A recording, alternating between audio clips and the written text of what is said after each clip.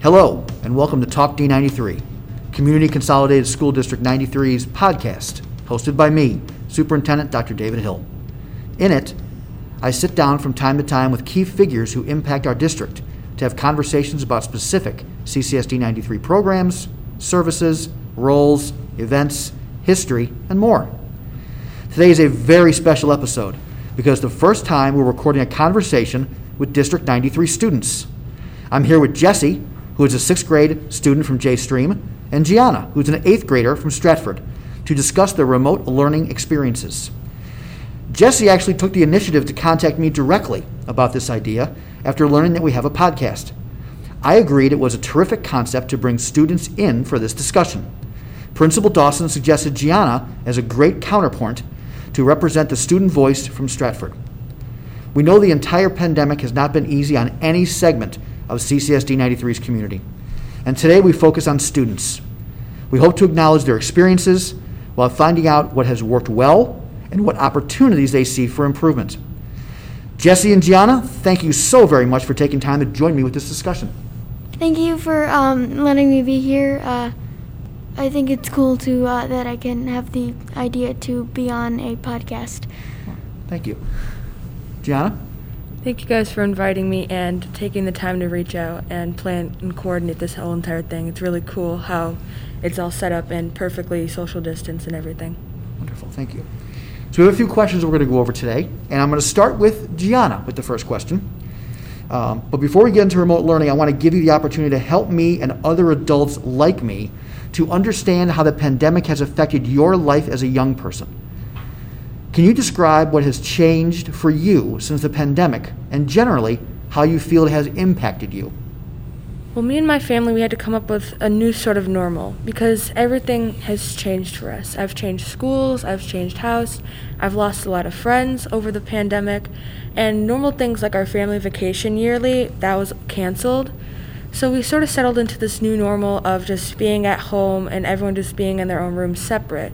Finally, when we moved, we integrated to an even newer normal where we're more together, even when our house is a little bigger and we're more apart. It just brought us closer together. Oh, thank you. Jesse, same question to you. Can you describe what has changed for you since the pandemic and generally how you feel it has impacted you? It may have been nice that now I can no longer have a sort of long trip to the school and waking up early. I'm able to wake up a little later so I can more or less sleep in. But the problem is I don't get to really see people anymore, and since I'm sure that a lot of people don't like talking on the phone either or FaceTiming as much as seeing people in person, so I haven't really been able to see people and talk to people as much. It has been a lot more isolated, and I do want to get out of the house for my family, but at least there's the plus of my pets. Yes, this certainly has been hard on everybody, right? Obviously, school has changed drastically as a result of this pandemic. Can you share with me any positives you have found to remote learning? Jesse? Well, like I said before, waking up later, but it's also a little more nicer because I don't exactly have to be sitting in a uncomfortable chair all day. And then there's the fact how I can be a little more independent in my learning, and that's pretty much what I'm a little better at. Gianna, can you share with me some positives you have found to remote learning? I found Core Connect the last 45 minutes at the end of the day to be really useful, especially in some times where I just don't focus during class because I just zone out. Because I'm at my house, I just all of a sudden just blank screen every now and then, and I just miss information. So it's really nice that teachers have that open window to discuss with students some things I might have missed or help them connect after school, and sometimes there's other students there, which is kind of nice because I don't really know many people. Okay. Jesse, any other thoughts on the positives you had with remote learning? I can also have the ability to, since my pantry is right next to it, I have the ability to grab a snack anytime I want. Well, snacks are good, right? Yeah. We need to get some more snacks here at the district office for some of us. So, Gianna, what are some of the strategies that your teachers use that help you feel engaged with learning despite not being in the building and being remote? I feel like every student has probably found Kahoot probably the best part of online learning, because even though it's an online game, we can all still play together. I feel like every time a student hears the word Kahoot, their focus immediately reverts back to the teacher. It's like some sort of magic spell it puts all the students under. It's like the perfect thing to get all students back and engaged, and it always works. So I appreciate you saying that. So for our listeners out there who don't have an educational background, when they hear the word game, they don't understand exactly how that might tie into education. Can you explain a little bit how Kahoot works and why you think it's so valuable for our students during remote learning?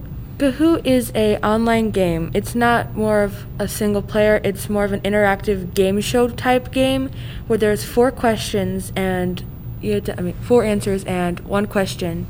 So it's a multiple select.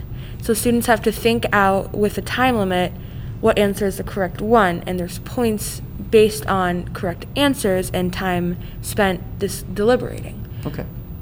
So would you say Kahoot's kind of a fun way to learn? It's always been a fun way to learn. Even in a school setting, it's fun, and having it still in a remote setting and being able to screen share it has been really fun, especially for students. Good. Thank you so much for sharing. Jesse, how about you? What are some strategies that your teachers have used to help you feel engaged with learning despite being at home? Well, my teachers try to make it class as fun as possible, like Gianna said, Kahoots, or any other game that they can find. For example, they take breaks between all sorts of schoolwork, even if we're doing homework once we're done. Gianna had mentioned in her conversation that the core connect time was something that she found valuable to her. Do you feel like it's valuable to you, that time at the end of the day for your teachers to kind of connect with you? Well, not really. I don't use that time as much, even though my parents want to, but I try to get stuff done in class as much as possible. Okay. So for you, it's a little different need than maybe some other students. Okay, wonderful. Thank you. Jesse, do you feel like you're able to have social interactions with your peers through small or large group work during school? Sorta. I mean, there are after-school activities, but during school there isn't as much. There are sometimes times where we're separated into groups where we can talk to each other with our assignment, but that doesn't happen much at all. Okay. You mentioned after-school activities. What are some of the ones that you're doing? So there's photography club, where there is a teacher who, it's very self-explanatory, but the teacher makes assignments that we have to take photos of, and nature or animals or whatever is around us. Are you happy that JStream has provided opportunities for after school, even though we're in a fully remote learning environment? Yeah. Good, glad. And that's a result of our outstanding staff over there trying to find different ways to connect with children after school. Gianna, how about you? Do you feel like you're able to have social interactions with your peers through small or large group work during school? During school, not as much as I would have hoped, because we normally keep it in a large group Zoom with a teacher speaking, but when we do split off into teams, I don't feel like many students interact because they don't feel as comfortable talking with other students, especially with their camera on. I feel like having your camera on is kind of looking at yourself in the face, and it kind of makes you a little more self-conscious. And so many students don't really like to turn their cameras on, so there's not a lot of interaction. But like the games before, that's more of when we get our interaction as a whole class. Okay. You mentioned about cameras and maybe some students not being as comfortable turning their cameras on. Can you think of any way in which we might be able to make it more comfortable for students to turn their cameras on? Cameras on, it's just you're staring at yourself, and even myself, I just look at the camera and feel a little self-conscious because I feel like I'm always staring at myself when it's on. And some teachers, they've noticed that, especially with 8th grade students who are always very self-conscious and worried about their self-image. And so maybe them in the most uncomfortable of positions may make them look like they're in a grunge area or location, or like they don't really care. And that's not really the image they'd like to put forth, so they turn off their camera so that they don't have to stare at themselves and feel like what they're doing it looks dumb. So many students just choose not to. And the teachers, they do ask to turn it on every now and then, but most of my teachers are respectful in knowing that we are still participating, hopefully, because most students, they just turn on their mic if they need to. I really appreciate you sharing that perspective, because someone of my age may not have thought that that's what a middle school child is dealing with because it's been a long time since I've been your guys' age. So thank you very much for sharing that. Jesse, what has been difficult for you in your remote learning experience? Well, there's the part where it's very cramped, so I can still hear my sibling in the background, and it kind of is hard to pay attention to just a screen in the room, while then there's also my sister. And then there's also the fact that it's kind of hard to stay focused, because you're you're in an environment that isn't exactly the same as a school. You don't have all these schoolish things around you. You're in another room of your house. That could be very challenging, I could imagine. I'm not someone who I think could do real well working from home, because like you said, there's a lot of other distractions and things that are going on. Gianna, same question to you. What has been difficult for you in your remote learning experience? For us, having so many devices connected at the same time really slows the Wi-Fi down. So sometimes it takes longer for things to load and you're a little behind the other students, or maybe you're typing and all of a sudden your teacher just all of a sudden mutes and you assume they're just stopped talking. There was one time I was in a class and I didn't notice, because we were in breakout rooms, that I had been kicked from the meeting on accident because of my Wi-Fi, and I sat there and I was ticked absent because I didn't notice I was gone. And so finally, within like the last few minutes of class, I'm like, would she have called us back to the main room by now? And it was really confusing, because I'm like, am I still in the class? Oh no, because I had just been zoned out in my own world. That certainly is a challenge. Not everyone has the same kind of Wi-Fi capacity at their house, right? Yeah. As you may or may not know, there have been some students who don't have really good Wi-Fi in their house, and the district has provided hotspots for them in their homes to help them boost up their signal so they can be connected. Because I can imagine it could be very frustrating trying to learn and all of a sudden finding out that you've been kicked off and then you're not really involved in what's happening.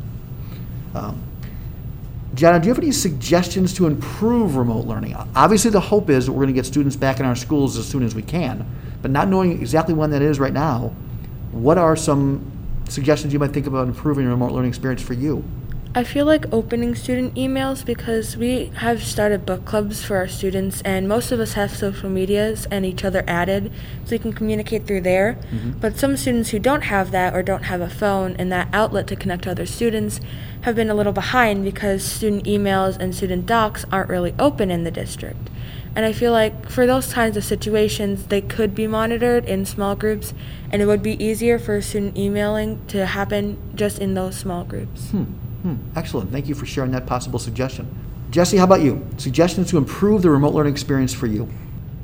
One of the problems that I have in class is that there's lots of distractions where there are kids who are being quite annoying, like putting their face close up to the camera or doing just weird and annoying things in front of the camera. And that can be very distracting, and there isn't much being done about it.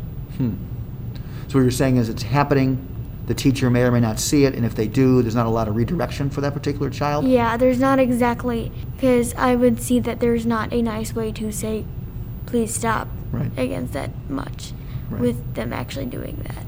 Yeah. And some of it is, I think, that you as students, it's hard on you as well, not being able to see friends, not being able to interact in hallways, not being able to have lunch together.